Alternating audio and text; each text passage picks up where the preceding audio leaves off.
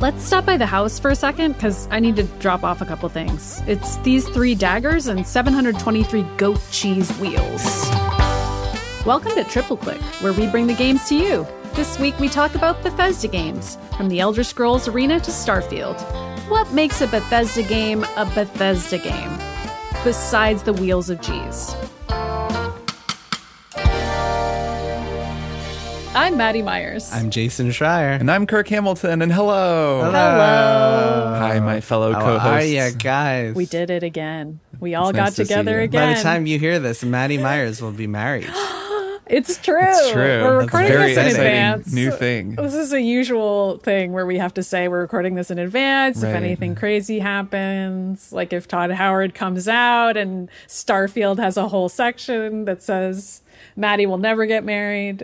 I'm going to prevent it.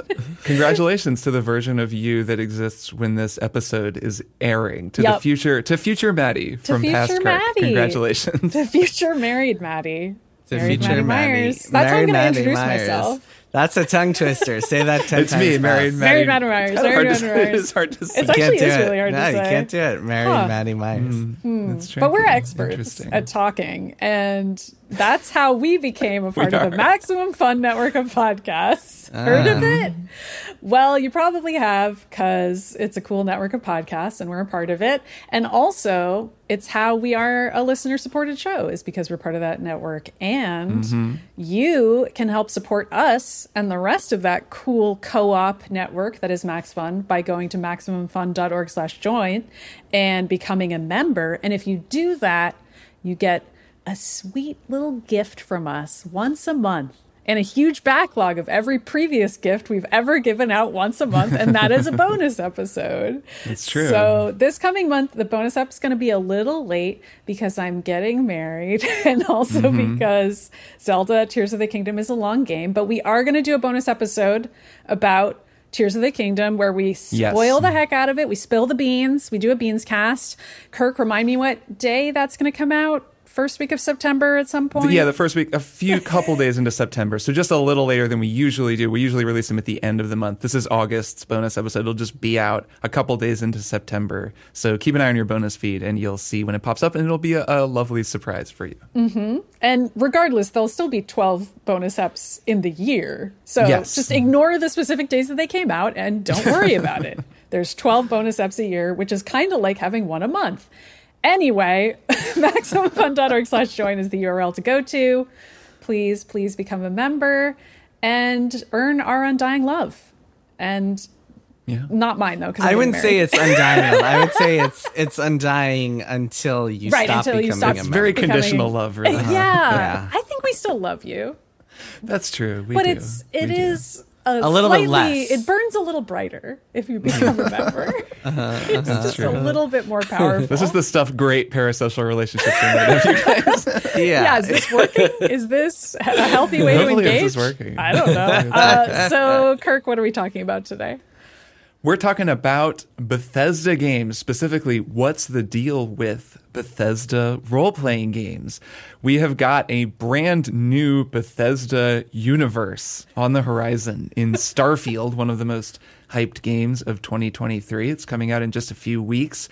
None of us have played it, and I don't know if any of us will play it in advance. But, we haven't played it, but we have played a lot of Bethesda games over the years, and we've watched as the influence of these role-playing games has spread and gone far beyond any one game studio. So we have done episodes about the Fallout series, what's the deal with Fallout, and we did an episode about Skyrim, one of the most successful Bethesda role-playing games.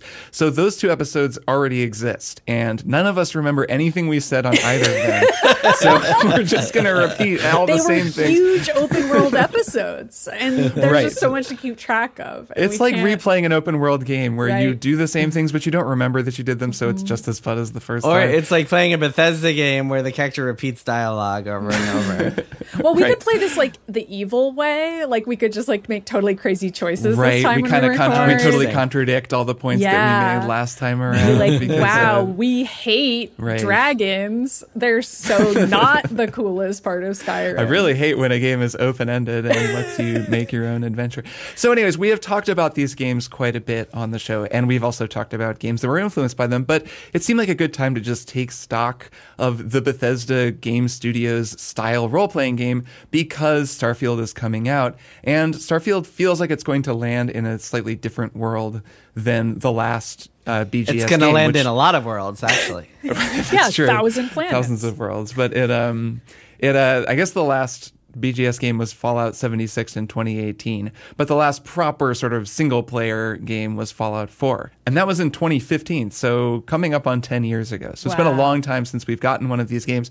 A lot has changed, notably Breath of the Wild came out, but there are a lot of other things that changed too that we'll get into. So I guess let's just start by talking a little bit, refreshing listeners on our overall relationship with these types of games, which ones we like, which ones we've liked less, what we think of them now versus what we thought of them when we first played them. Jason, why don't you kick us off? Yeah, my first one was Oblivion, which is kind of a bad first one because it left kind of a not so great impression. But then I got really into Fallout 3 and then really into Skyrim. I lived and breathed for a long time. I have fond memories of when I played that game. I actually reviewed it for Wired, and I did. That's right. I went to a preview event and everything. That was a very long time ago. But a different it was world. one of those. It was actually one of the best preview events I've ever been to because they didn't say anything, they didn't do anything. They just dropped you in front of a computer and said, "Play this for 3 hours, and you can do whatever you want." It was As it should legit, be. like the best kind of preview for a game like this. That I should say. And then I was lukewarm on Fallout 4. I didn't even play more than 10 hours of that game, which was disappointing because Fallout 3 and Skyrim, I both explored most of the worlds of those games, got really into them both. And so, I'm very curious to see where Starfield goes. I'm not really a space exploration type person unless it's a very special type of game like Outer Wilds. Right. So I don't even know if I'm going to play that much Starfield or care that much about Starfield. It does feel like in a post-Baldur's Gate 3 world that Bethesda formula is going to be interesting to address. But yeah, to answer your original question, really into Skyrim, really into Fallout 3. The feeling of just kind of wandering in Skyrim in any different direction and just finding something interesting. That was so, I don't know if it was the first game to do something like that. It wasn't, definitively can say it wasn't the first game to do something like that, but it really kind of mastered that formula of exploration and just, environmental storytelling and narrative design through finding this weird little outpost somewhere and learning that it's actually full of cannibals. I guess that was Fallout 3, but learning that they're vampires. There were probably some cannibals in they're Skyrim vampires too. In Skyrim, vampires in the basement or something, and kind of telling these little stories through exploration. I was always really impressed and really enjoyed that sort of thing. Vampires are kind of fantasy cannibals. I never know. thought about it before. I never drew that comparison until Jason did just now. If you think about it, a cannibal is like a vampire that just likes solid food. Mm-hmm. And is sexier than most cannibals. Yeah, there post-apocalyptic. there were cannibals. I remember there's a house of cannibals in Fallout 3, and then Fallout New Vegas had a cult of cannibals, that white glove family thing. Oh yeah, right. Or were they vampires? I don't remember the specifics, but I do remember enjoying that. I think they were eating each. I think they were cannibals. There are no vampires in Fallout lore, so I think there were.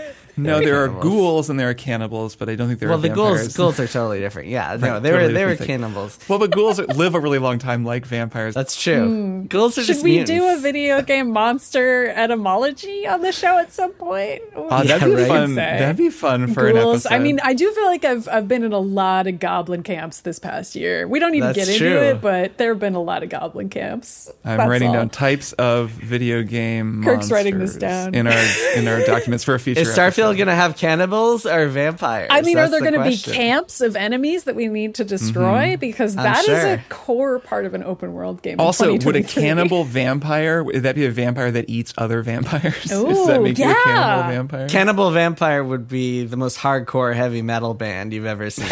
That's true. You heard of Cannibal Corpse. Get ready for Cannibal Vampire. Exactly, They're even harder. What is happening? Maddie, what is your relationship with Bethesda Game Studios role-playing games? Well, I'm sure I said this on the Fallout episode, but forget all that. I'm going to say it again, folks. That's what we're doing today. Back in the 2000s, I had a roommate who played Elder Scrolls Oblivion, and that was my first interaction with Elder Scrolls. And I was like, this doesn't look fun to me at all, because the roommate was grinding and just like killing rats over and over. And I was like, man, I had the same exact experience all the way down to the roommate. Where you just fight the same enemies over and over, and you fight a lot of rats, watch a number get bigger very slowly. Like, this seems like the least fun thing I've ever seen, and it's like everything I hate about fantasy role-playing games. But then said roommate started playing the Fallout games, and I had a much better time watching those along. I guess Fallout 3 would have been the next one, according to this timeline that Kirk made. And I remember weighing in on choices and character creation and all of that, and being like, all right, this is pretty cool. And then I was working for the Phoenix by this point, and I reviewed Skyrim for the Phoenix. Thought it was great. Was very overwhelmed by open world games at that time, though. I don't think open world games really clicked for me emotionally until Breath of the Wild. I mean, I played them, but I was always like, there's so much to do. I don't know. These aren't my favorite kind of games. I'm not sure if this is for me. And Skyrim was something that I thought was really impressive and beautiful, but maybe just not for me. And then circling back to it again on this show in my post Breath of the Wild brain, I actually enjoyed it way more, which I'm sure I said on our Skyrim episode in some form or other. And now heading into Starfield, I'm like, not sure how to feel, because I like Jason. I'm not necessarily looking at Starfield and being intrigued by the story per se. It's not to say I don't like space games. I do. I'm a Metroid fan after all. That's not what's pushing me away. It's more just that I've played so many different RPGs this year. And so I'm wondering how Starfield is going to stand out. But I also feel like overall I've had kind of a slow falling in love with Bethesda games and understanding them and seeing what makes them so special between Skyrim and the later Fallout games. So I'm cautiously optimistic, but not sure what to expect, since it's the first in a new IP. So. Yeah, they have very excitedly told us many times. Yeah. Yeah, so my history with these games actually goes all the way back to the very first Elder Scrolls game. I played the Elder Scrolls Arena, not in 1994 when it came out, because I don't think I had a PC that could play games then. But maybe 96 or 97, I found it in, I think it was a Software Etc., which was the name of the game store in my mall. Cool. And I remember, I think I bought it just purely based on the advertisement on the back of the box. This famously had a scantily clad lady she's like a barbarian fighter along with these other characters on the cover. But I remember looking at the back and seeing the 3D graphics and something about, hundreds of miles to explore and sort of an endless adventure that you can go on, and thinking, well, that sounds really cool. It could be I'd read a review in a magazine or something that pointed me that way, but my memory is that I just found it on the shelf and bought it. So that was the very first game that they made. The story behind that game is funny. It was supposed to be like a gladiator arena battle game. That's why it's called The Elder Scrolls Arena. Yeah. And I remember as a kid, or as a teenager, having that same question, being like, why is this called Arena? It's just an open world that you walk around. There aren't any arenas that I can find. There's just dungeons full of rats that you hit with your sword. So I liked that one a lot at the time, just because I think I saw the potential for what it could be. It felt like an infinite game in a way that nothing else that I'd ever played had felt, at least at that time. So then, fast forward a few years, I skipped The Elder Scrolls 2 Daggerfall, which I think was even bigger. Like, they were procedurally generating huge maps. They were just the same thing over and over and over. And you can just walk for like hours and hours in any direction and never really see anything unique or interesting. It just goes on forever. It looks kind of just copy-pasted. So Daggerfall, I think, was particularly that way, and I never played it. So then I think in college, I played The Elder Scrolls 3, Morrowind, which is one that it's a game that holds a special place in the heart, I think, of a lot of people who like these games, because it was so unusual and kind of specific. It takes place in Morrowind, which is one of the districts in The Elder Scrolls. There's like this continent called Tamriel. I think I'm going to remember this all right. Yeah. And then each sort of there are these different districts, and each district is sort of where one group of people lives. The High Elves live here. The Wood Elves live here. The Nords of Skyrim live in Skyrim. The Red Guards live over in like Hammerfell, I think it's called. And then Morrowind is where basically the Drow, the Dark Elves, live on this continent. And it's a really unusual place. It's like very swampy. There's really weird plants everywhere. Everything looks really cool. And I remember playing it and thinking, this just feels like this alien environment. It's almost like being on another planet. And that was the thing that made the game so exciting. Turns out you were playing Starfield all along. Yeah. What if you're on 1,000 other planets? Is that what you were maybe thinking? One of the planets in Starfield is just Drow Morrowind. I'm sure it is. That would be amazing. Or the Dunmer, actually. I guess maybe they're called the Dunmer in this universe. The Elder Scrolls is funny because I think they kind of made it up as they went. Yep. I don't even think they really knew what the Elder Scrolls were when they first created these. And it's very much just scrolls. Tolkien. Don't worry about it. It's like Tolkien fantasy. There's Wood Elves and High Elves, and there's Dark Elves, and there's Trolls, and there's orcs and whatever. Like, it's all the same stuff from Tolkien. Yep. It's just like in this different universe where there's occasionally interesting ideas. Like there's cat people. Well, this is also, there was this giant like propagation of like Might and Magic, and Ultima was really the series that started all of this stuff. But like there were a lot of these kind of first person style either dungeon and crawlers or RPGs, and they all kind of look the same. Like they have the big character cards at the bottom of the screen with the faces on them, and then on the right side of the screen you have all the actions you could do, like a sword and like a guy walking for moving, and like all that sort of thing was a very big trope in the 90s with computer RPGs.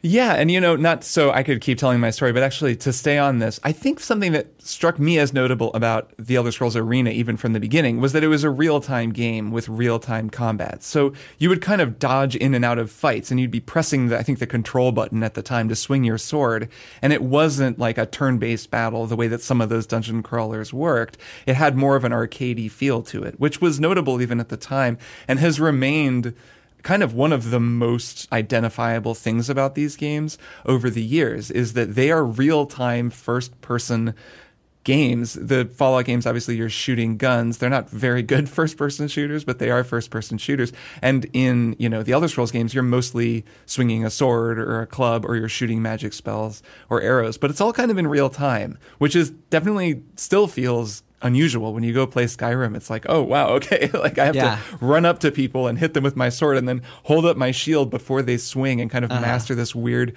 first person melee combat. Always the weakest parts of these games, I would say, is the combat, especially in Skyrim, where you're just fighting endless Draugr, which are the skeleton dudes. Yeah, it doesn't feel as good as picking up herbs and plants. That's the best part. That's true. Yeah, or looking for vampires. Right. No, it's one place where the VR version of Skyrim, which I've played a little bit of, is actually pretty cool, because it really is VR first-person melee combat. And melee combat works pretty well in VR because you're holding the two little controllers, that's your shield and your sword, and then you're swinging the sword around, and it actually moves one-to-one with your hand. So as long as the game is fairly well designed in terms of collision detection, you actually sort of feel like you're holding your shield up to block the attacks, and then you're hitting the guy. Like, that actually tends to feel a little better to me than you pressing the triggers on my controller. It's just kind of exhausting because you do it for half an hour and then you're like, oh my god, like I can't just keep swinging a sword. I'm not in good enough shape for this. Imagine if you were actually carrying a real sword and shield. I know. Yeah, I know. I'm sure there are people, right, who attach a sword, like a shield and the sword, to their VR controllers and then get really, really buff playing these games. So anyways, I really liked Morrowind, and then took 5 or 6 years off from gaming, and when I came back to it, I got an Xbox 360. The two games that I bought were Grand Theft Auto San Andreas and The Elder Scrolls Oblivion. Wow. So, so you had a lot of time on your hands? I was going for bang for my buck. I wanted the longest, biggest games possible. And also, I'd never played a GTA game, and I really wanted to. And I remembered loving Morrowind, so I was like, all right, I'm going to get Oblivion. And I remember having a similar feeling about Oblivion. I played a lot of it. I might have finished it, but it wasn't time well spent. I remember thinking, this is so repetitive, and just there were these portals in Oblivion that open and you run through them and you have to like fight a boss or like steal a gem or something and then go back through them, because the premise of Oblivion is you're in Cyrodiil, which is the most boring district in the whole of Tamriel because it's the capital district. So it's kind of just like boring medieval England looking like green hills. It's not like Morrowind was cool and weird. Skyrim is cool because it's like the Arctic North and there's mountains and dragons and stuff. Cyrodiil is just kind of some fields. Like, it's really not very interesting looking. And then the plot is like, there's a bunch of portals to Oblivion, which is the kind of hell dimension, are just opening up randomly. Hellmouths are opening everywhere. They're basically hellmouths, yeah. And you have to run into them, and then it's always the same thing. Like, they're very copy-pasted, and there's a billion of them. You could just play it forever. And I remember just kind of mindlessly playing it and being like, okay, this is really getting old after a while. Mm-hmm. So I didn't love that game, but I did play quite a bit of it. And then I, enjoyed Fallout 3. Didn't think too much about it at the time. Like, I've since come to have a better appreciation for all the narrative problems that game had, especially at launch. It really is a pretty sloppily told story, but it had its moments when you go into the black and white Pleasantville simulation. And that ruled. You have to, what are the narrative problems? I enjoyed the story in that game. Liam Neeson kicked ass. Well, you're really just following it's that you're really just following your dad the whole time, and you're not really able to impact the narrative in any way. Like, you're just kind of wandering around following a guy who's off on his own adventure. That's just the main story. The main stories in these games. I mean, I guess this leads to actually an interesting Bethesda trope, which is that the main stories are never particularly interesting. Even Skyrim, which I think a lot of people would consider the peak Bethesda game, a lot of the people think it's their best game yet. The main story of that is like the driest, most boring thing. Like, you're a superhero and you kill a big dragon. It's the side stories and the exploration and the adventures you have along the way that matter. So that's why I enjoyed Fallout 3, because like not a lot of games give you put you in front of a town with a nuclear bomb in the middle and give you the option to detonate it if you so choose. I feel like that's still one of the most memorable quests ever. Like, it's still often people's go-to example, jokingly or not, of like a choice that matters in a video game. Like, did you blow up the town or not? Yeah, to the point where some of my criticisms of Fallout 3 and Fallout 4 are based on H-Bomber Guy's videos. He's made these incredible videos critiquing both of those games that are more thorough and well thought out than anything I could come up with right now. But I will link them in the show notes. If you want to watch like some very smart, good criticisms of those two games, and actually he also did a video about Fallout New Vegas and how great that game is. Notably the one of these types of games that was not made by Bethesda Game Studios. And those are all really fun to watch. He points out, he talks some about that choice, that what's the town called? Megaton. Yes, Megaton, of course. The Megaton choice, and how that is like, yes, that is a really impactful decision, but it's almost comical in how totally overwrought the decision is. It's the first thing that you do, and you can either blow up all these innocent people or you can choose not to. And of course, like, most people are going to choose not to. The blowing up just exists to prove that the choice is possible. Sure. And then there are things like in the end of that game, you have to go into an irradiated room to like save the water supply.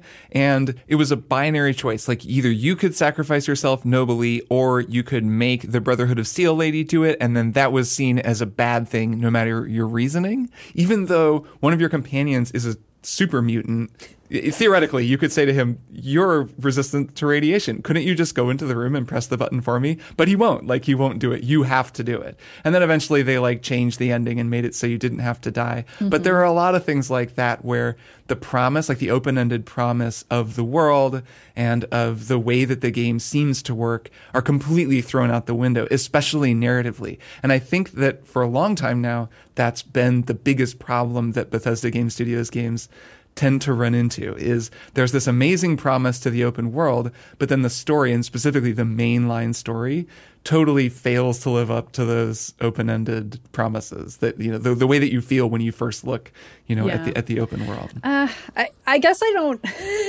I'm trying to remember if I felt that disappointed about Fallout 3. I don't know that I ever did, but I agree, looking back on it, especially in a Baldur's Gate 3 universe that we're all living in now, where we're like, oh my God, there's so many choices, you can completely ruin your game. And that was a big topic of conversation for us on that most recent Baldur's Gate episode. And I've been thinking about it a lot since then as I keep playing and Googling what I should and shouldn't do.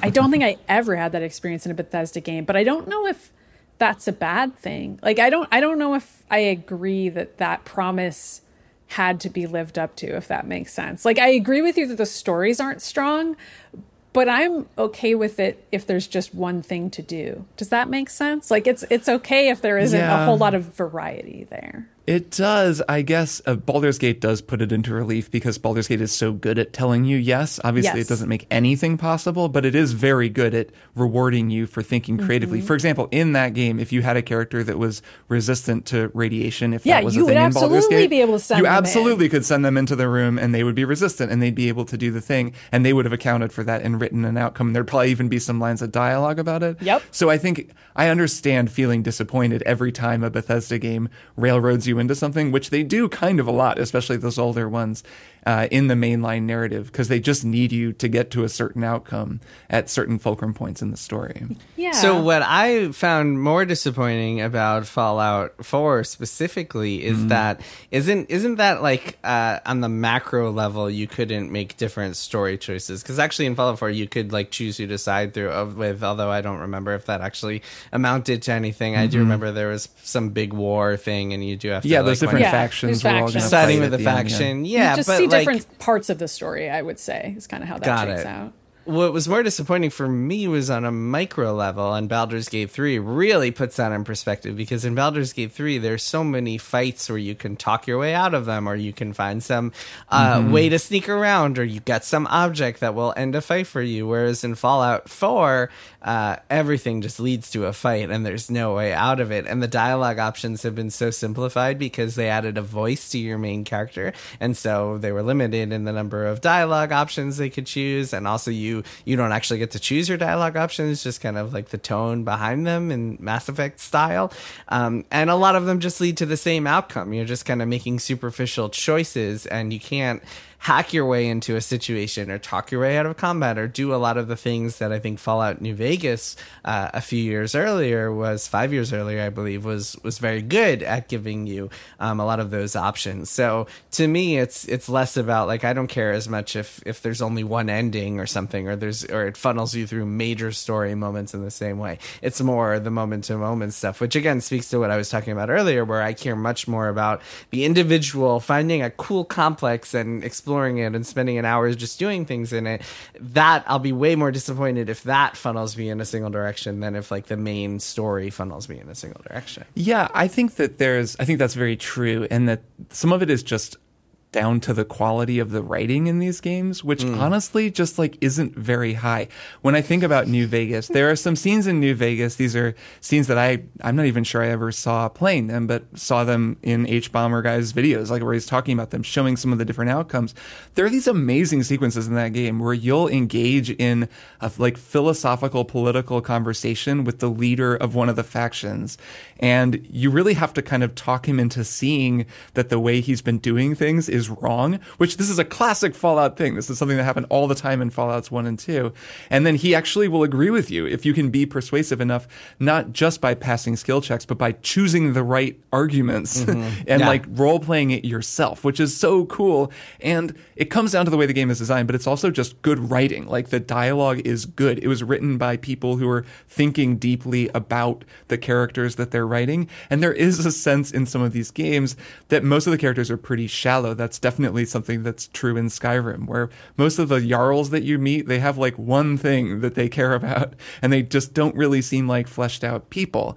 And I think over time, as more and more games have started to borrow ideas from these types of games and improve on them in some ways, it's become more and more glaring, the narrative and writing shortcomings that these games have. Yeah, that's the thing I wonder about Starfield. I wonder how that game is going to handle writing in general. I wonder how that game is going to handle storytelling and choice. Yeah, it's probably my biggest source of trepidation about the game, not just because of Baldur's Gate, but also because there are just so many well-written games that I've played, and also games that just feel like Bethesda games, but give me a little bit more of a coherent narrative or like a coherent sense of the world. Breath of the Wild is an obvious example. That game was heavily influenced by Skyrim, but now that I'm playing Tears of the Kingdom, I mean, it goes so far beyond the kinds of things that you can do in Skyrim. I would be hard-pressed to go back and play Skyrim and enjoy myself as much, I think. I mean, to be fair, Tears of the Kingdom goes far beyond the things you can do in any game. Yeah, including Breath of the Wild. Yeah, but it's a lot of that freedom, yes. that open-ended, like, go see what's over the next hill type stuff. Yeah, and also speaking of writing, I mean, the writing, I guess it depends if when you say the writing is generally weak in Bethesda games, it depends if you're talking about on a like grand storytelling level versus minutia, like individual lines making you laugh. That's kind of, I'm more things. talking about individual lines. Oh, you are talking about the individual lines. Yeah. Tears of the Kingdom, the writing is phenomenal on a micro level. Every single person has something funny and interesting and like surprisingly really moving to say. There's just a lot of good writing and a lot of silly puns too, but including from our favorite reporter Penn, who has some great lines. But that's a game that like I think if even Zelda, I guess Zelda games, especially recently, have had pretty good writing. So we shouldn't be dismissive of that. But like if games that aren't trying to be narrative focused can still master the writing, then I think the bar is pretty high in general for the level of writing you want to see from some of these games. Yeah. So I wanted to circle back to something you said, Kirk, which was it feels like a Bethesda game. And I just wanted to challenge you to explain what you mean when you say something feels like a Bethesda game. That's a great question. For starters, it has bad writing. Oh, God. No, I think that the world of a Bethesda game is a pretty distinct video game environment, and it does feel a certain way. So when I say that, I mean there is you're presented with a pretty open space to move through. The space itself gives you at least one or two things in your field of vision that you can go to and explore. That's been true of these games for a long time. You see that mountain, you can climb it, etc. Or really, like, if you think of a Fallout game, if you're playing Fallout 3, if you look around, you can always just kind of see some weird-looking building over there, and you just are like, that's something for sure. And you kind of are trained by these games to know, if I head in that direction, I'm going to find a side quest, I'm going to find something. Occasionally, you're going to stumble into a story mission that you weren't supposed to go to yet, but usually it's some kind of side thing. So that's part of it. A big thing for me is that Bethesda games don't have a mini map, and I know that Zelda typically does, though you can turn it off. I'm kind of back and forth between having an off and on, by the way, in Tears of the Kingdom. We'll probably talk about that in the Beans cast. It's pretty minimal in Tears of the Kingdom. True. It is. It's pretty minimal. It's definitely not as intrusive as in some other games. But when I play, say, The Witcher 3, I like to mod that game so that I have a compass, which is what they typically have in a Bethesda game. At the top of your screen, there's a compass, like in Horizon Zero Dawn also has this. Modern Ubisoft games, like the most recent Ubisoft games do as well. I'm a big fan of that compared to a mini-map. I'm sure a lot of listeners know that I don't like mini-maps. I used to write about it at Kotaku. But I think that they just distract your eye to the corner of the screen. Bethesda games, for a long time, to their credit, instead just have this compass that can be kind of confusing, but I like that because it doesn't give you too much information. So your eyes are not as distracted. So that's the feel of a Bethesda game, is you're kind of looking around at the horizon, you're looking for things to do, and then you're just going that way. And then as you walk that way, you find some other stuff that you might do. So that's one part of it. And another part that I'll just mention is there's an element of simulation. Like in Bethesda games, there is like objects have material properties. Wood can maybe catch fire or it'll float. Like water moves a certain way. You can blow something up or carry a certain amount of weight, or, there's like a simulated quality to the world and also to the social simulation of the towns and all the people. So you can make guards mad, or you can pickpocket people and take things out of their pockets that they needed and then, sell them back to them or whatever. There's kind of this simulated sandbox quality to the world that lets you manipulate it. So that's, I think, another big part. And there are always, extrapolating from that, there are always superfluous objects that you can just pick up and throw around and just have no value, have no purpose other than just being there. And I think that's something, Baldur's Gate 3 has a lot of that too. I think that's something that goes all the way back to Ultima Underworld, which many people consider one of the first immersive sims. Right, I don't remember, original. it might have been in previous Ultima games too, but that one really strikes me. That really comes to mind as a game that just is full of objects you can interact with that only exist to make the world feel more lived in and real. And that I always found to be really an interesting property of these games, as opposed to there's some open world games where deliberately everything. I mean, Horizon is a good example where everything you find in it has a purpose in some way. You're not going to find just like random garbage that you can't do anything with that just exists to be there. Yeah. Yeah, that's a huge drawback of the Horizon games. You should be able to collect sandwiches. Yeah, more ashtrays, more broken teddy bears. Also, you should be able to mod 10,000 wheels of cheese into a house so that you open the door and the cheese all explodes out of the doors. I think modding is another really important part of Bethesda Game Studios games that still really makes their games stand apart. I mean, a huge part of Skyrim's longevity was the fact that there was this really vibrant modding scene. And I mean, I was at Kotaku during the heyday of Skyrim. I was there when it launched in 2011, or I guess, no, right when it launched. End of 2011. Right when I started. Yeah. And then 11 all the way through its reign as the kind of most popular and successful role-playing game ever. And a lot of that was because mods. People would make these amazing mods. They would make mods that made it look beautiful. So, whatever, these sort of shader mods or mods that would change the lighting, realistic water. They would make mods that would kind of change the way the simulation worked so that you would get hungry and have to, take care of your survival needs and turn it more into a survival game. People made whole new missions where they would add new voice acting and characters, new companions that would follow you around. There are people who are trying to build versions of Morrowind in the Skyrim engine. That one's called Skywind.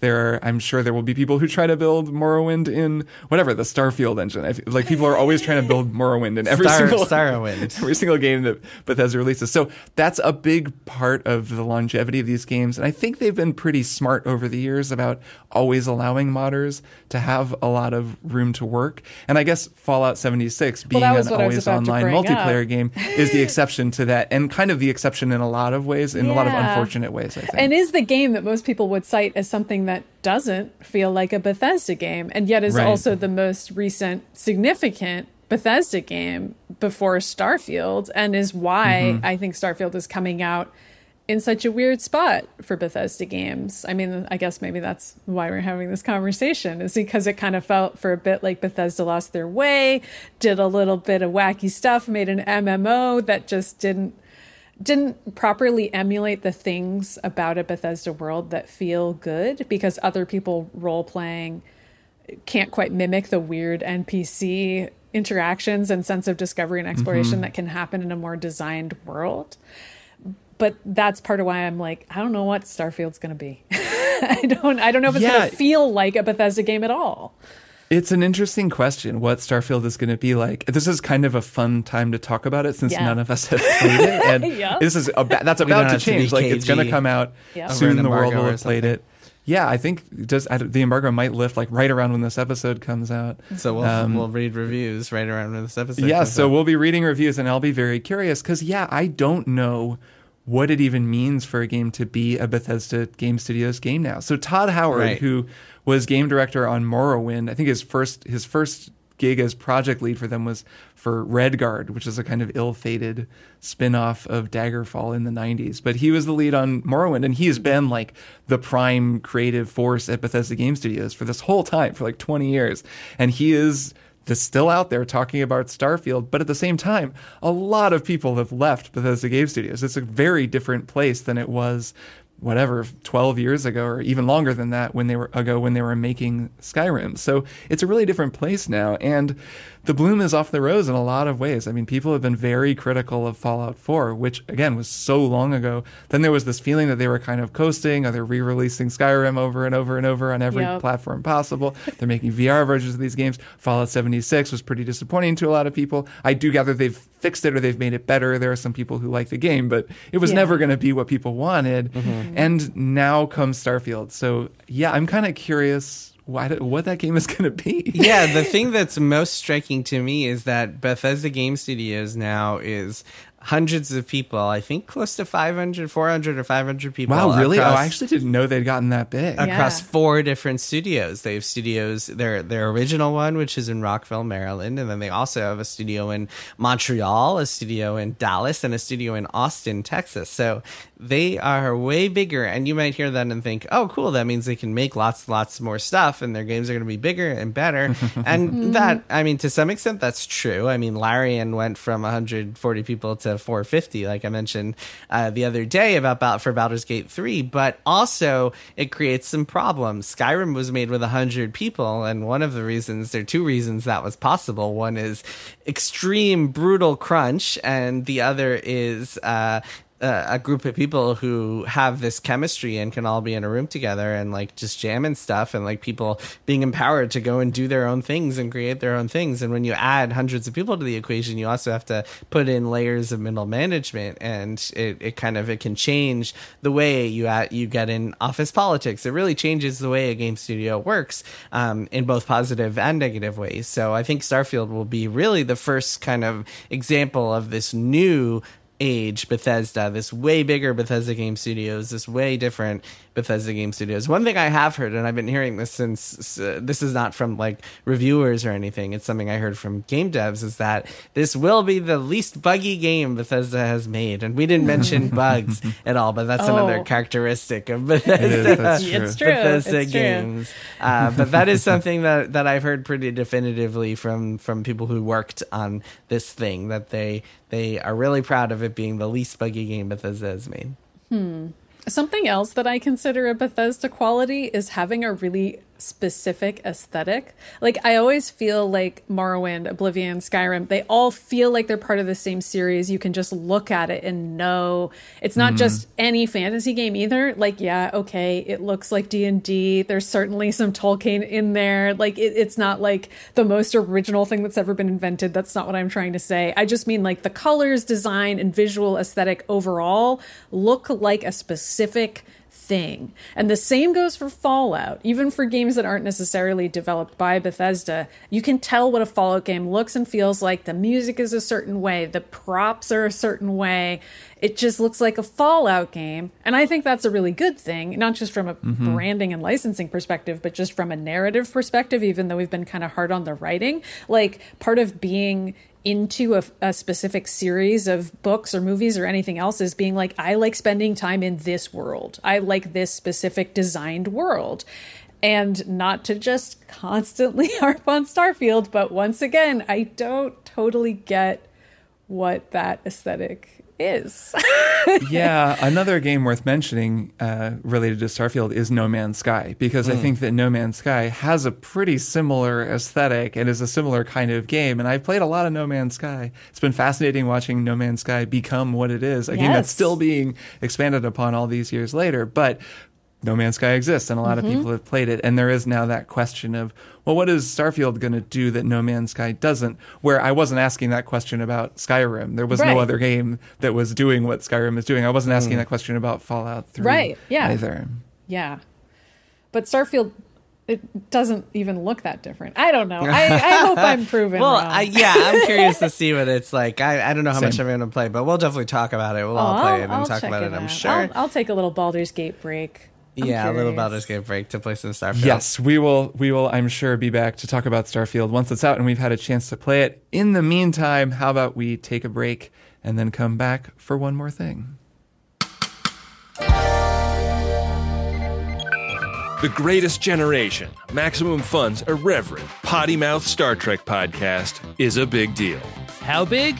It's the only Star Trek podcast big enough to have our very own live show tour. And we're inviting all Star Trek fan Max Funsters everywhere.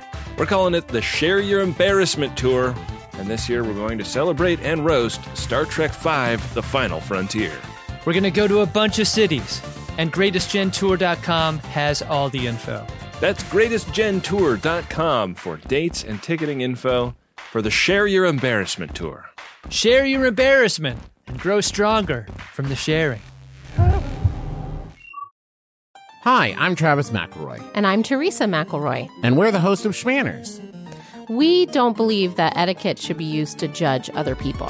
No, on Schmanners, we see etiquette as a way to navigate social situations with confidence. So if that sounds like something you're into, join us every Friday on Maximum Fun or wherever you get your podcasts. And we're back for one more thing. Maddie, how about you kick us off? What's your one more thing? My one more thing is a book I'm reading. I'm not done yet because it's pretty long. It's called Imbeciles, and it's by Adam Cohen. Here's the full title. It's a real long title. You guys ready nice. for it? I love a long title book. You can tell this is an academic book. You guys are going to be impressed. All right. Imbeciles, the Supreme Court, American Eugenics, and the Sterilization of Carrie Buck. So this is like a truly harrowing title. I did not know really anything about this topic, but I was reading a Jamel Bowie column in the New York Times because I'm becoming my mother, I guess. I read the same column, so I'm also becoming your mother. Yeah, and he linked to this book on Google Reads, and I was really taken by the title, especially the last part. I don't know who Carrie Buck is. She's just this unknowable woman from 100 years ago, who was part of a Supreme Court case about sterilizing supposed feeble-minded people in America, and she was deemed feeble-minded. So just something about the sterilization of a hyper-specific person's name kind of creeped me out as like a book title, and also just the idea of imbeciles being like a genetic category that we assign to people in a period of American history was really horrifying to me, but in a way where I was curious and I wanted to know more. So I bothered to click on the Google Books link and I started reading the book, and I was immediately hooked by the first chapter. It's very well laid out by the author, Adam Cohen. A lot of the rest of the book is less punchy than that first chapter and a lot more academic and just a real straight up history book about every single person in this time period who contributed to American eugenics, like actual pre-World War II eugenics arguments that the Nazis cited and that Hitler cited in his own writings in terms of arguing in favor of eugenics in Nazi Germany. And I think that's a part of American history that we basically never talk about. And Adam Cohen lays that out really well in that opening chapter. I would say if folks just want to read the opening on Google Reads, I recommend that. I'm really enjoying the whole book. I like history books, but it's definitely dense. And the other thing that the book gets into that I think is fascinating is intelligence tests, which I think all the three of us know are based in racism and bigotry, like at their core. Like the IQ test, like eugenicists were heavily involved in the development of those tests, and many of them don't measure jack shit. I mean, I don't know how to put this. Adam Cohen puts it better than I just did, but that's pretty straightforward. Basically, he lays out that intelligence tests are bunk and they measure almost nothing other than how well you can remember the answers to a test, and they're often used to discredit either disabled people, people of color, or really anybody who you need to discredit. You can make a test to discredit them, to prevent them from voting, for example. That's a big part of the book, is the way that for a while literacy tests were used to disallow certain people from voting. Anyway, lots of very fascinating historical information here, and about a period of time before World War II in American history that I think nowadays no one thinks about at all, because no one in America these days even imagines that eugenics would have been a part of laws in our land. I at least I never hear about it. So yeah, it's a fascinating book. It's called Imbeciles, and it's by Adam Cohen, and I recommend it. Yeah, I've heard of this book. It sounds very interesting. Always fun to realize that America has even more sins than we even know about and think about. Oh yeah, so many more. It's wild how much stuff we just act like it never happened at all. We're just like, that's fine. I have gotten a sense that this era is getting a little bit more attention, but it might just be because I read the same Jamel Bowie column, and he's always talking about interesting historical stuff like that. Yeah, I mean, Jamel Bowie's out here talking about things that nobody else talks about. I mean, the other horrifying thing is that this particular Supreme Court decision hasn't been overturned, and Adam Cohen really has, like, this is his hill that he's fighting on, you know, where he's like, it's crazy that this is the case. And you read the book and you're like, yeah, it is crazy. What the heck? Well, it's good if you're going to choose a hill to die on. Yeah, pick one why not? That nobody else is fighting on, right? That's cool. That sounds like an interesting book. Jason, what is your one more thing? My one more thing is a new video game that just came out this week. I've been playing an early copy provided by the publisher called Sea of Stars. And this is a game by Sabotage Studios, best known, only known for their previous release, The Messenger, which you guys might remember came out a few years ago. Yep. Is that kind of Ninja Gaiden style platformer that then turned into a Metroidvania. Super cool game. This game is totally different. It's a JRPG. inspired very heavily by Chrono Trigger and also Mario RPG / Paper Mario. And so the way it works is it's this turn-based RPG, and you are this group of adventurers, and you go explore this kind of really wild, interesting universe, and well, not universe, I guess planet with like a bunch of islands and stuff. And it's really interesting and got cool music and other great JRPG stuff. It's got turn-based combat that has kind of rhythm timing moves straight out of Paper Mario, where you can do extra damage by pressing the button at the right time, which keeps you engaged in the combat. But other than that, it feels very Chrono Trigger. Like the battles unfold in the same way as Chrono Trigger, where the enemies are on screen, and when you run into them, they jump into position, and then all your guys are fighting on the same battlefield. And it's really cool. There's a lot to like about it. The animations are really cool. The story is kind of interesting. The combat is fun.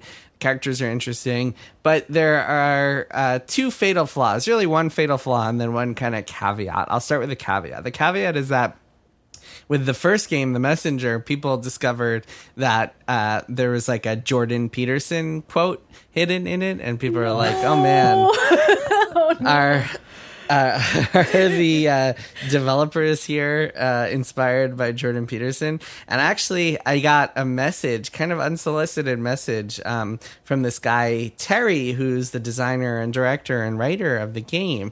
And he sent me a message in 2021. I had actually met him at an event, like previewing The Messenger, so I knew him.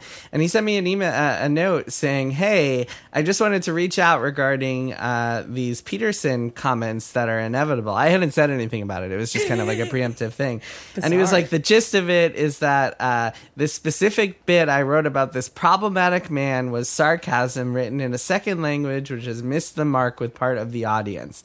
I lived and learned, but happy to address further if you want. So he is kind of whatever he might have intended at the time, he has walked it back. So make of that what you will if you are considering buying the game. But I thought it was worth, and I've seen people talking about this in our Discord, in the Triple Click Discord. So I thought it was worth sharing those comments I got a couple of years ago from the developer.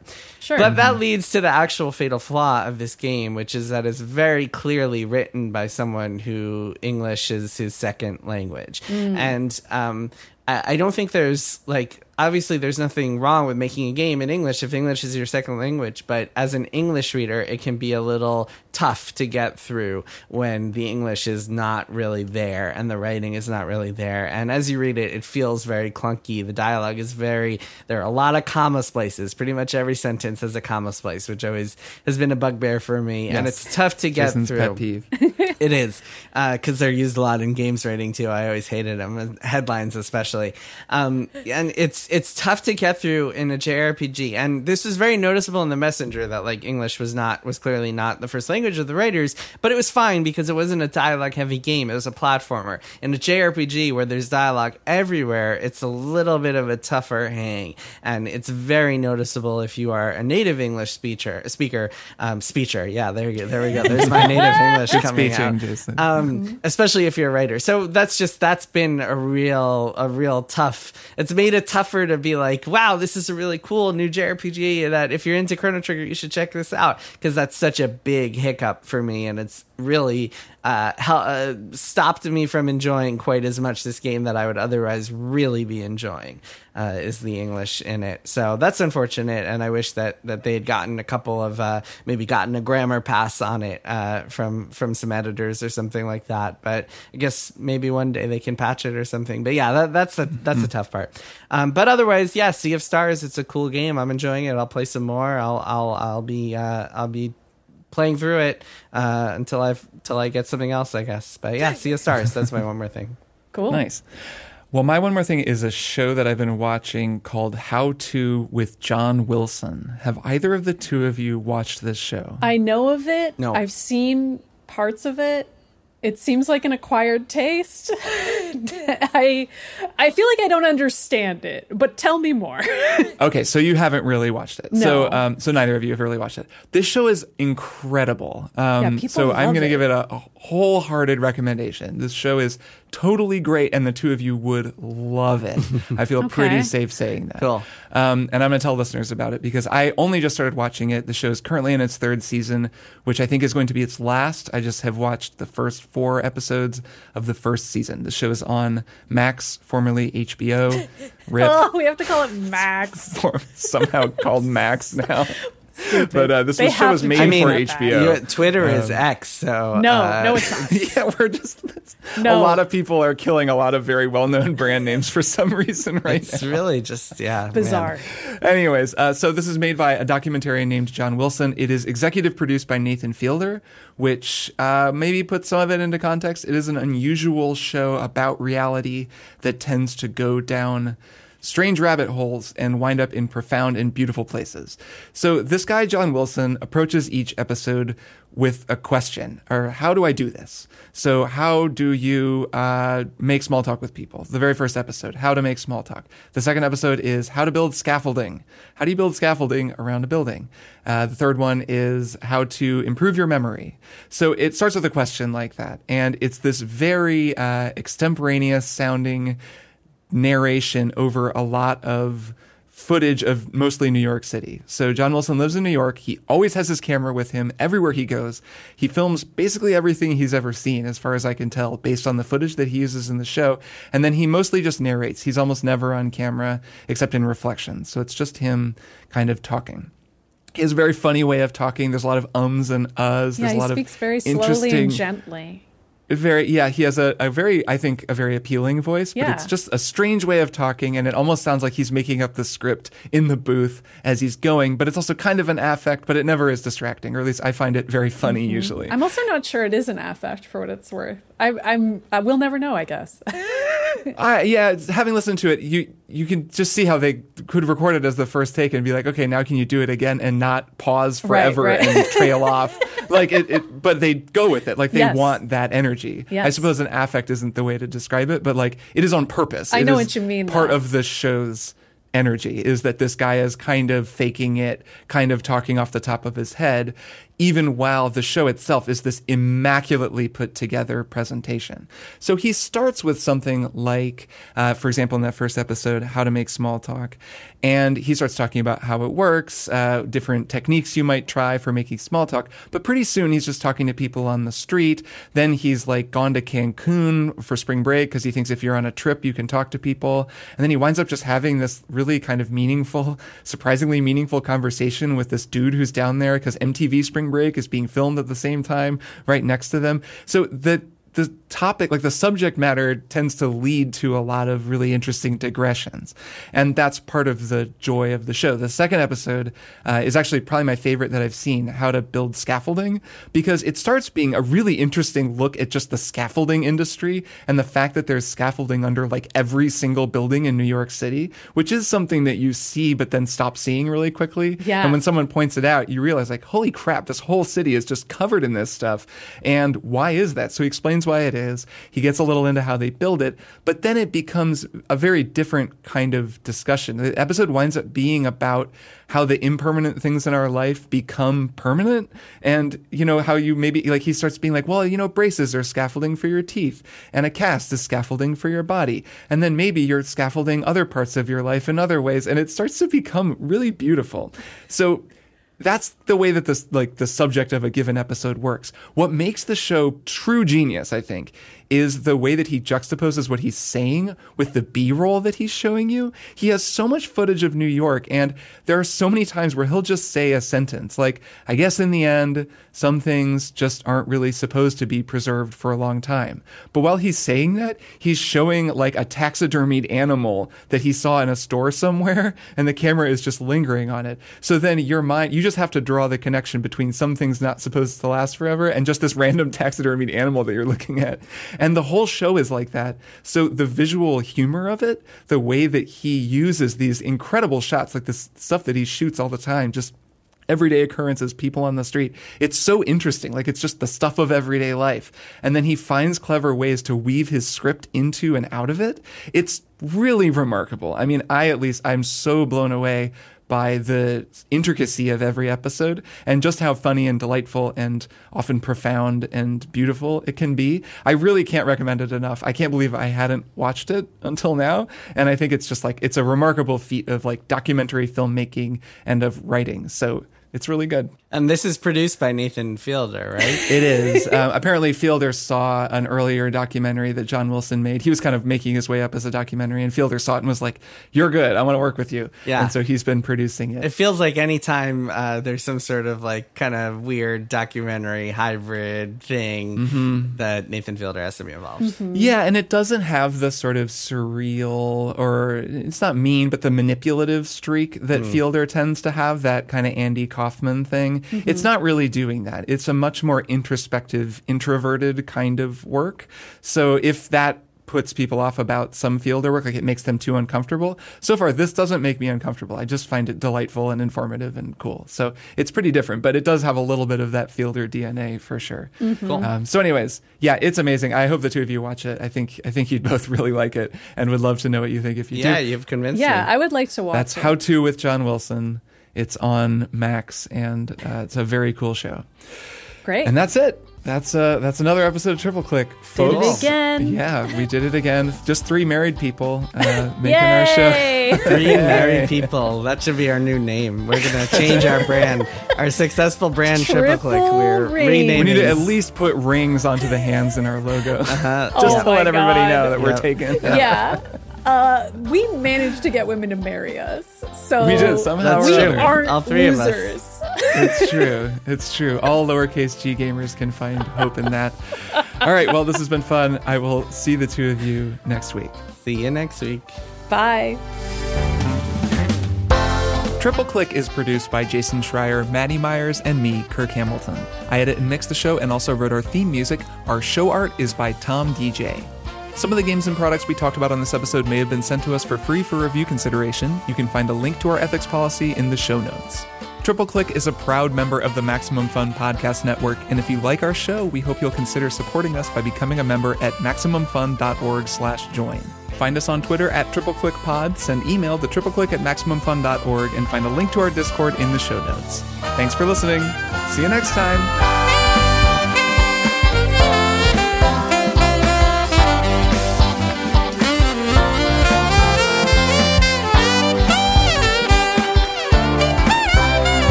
Maximum Fun, a worker-owned network of artist-owned shows. Supported directly by you.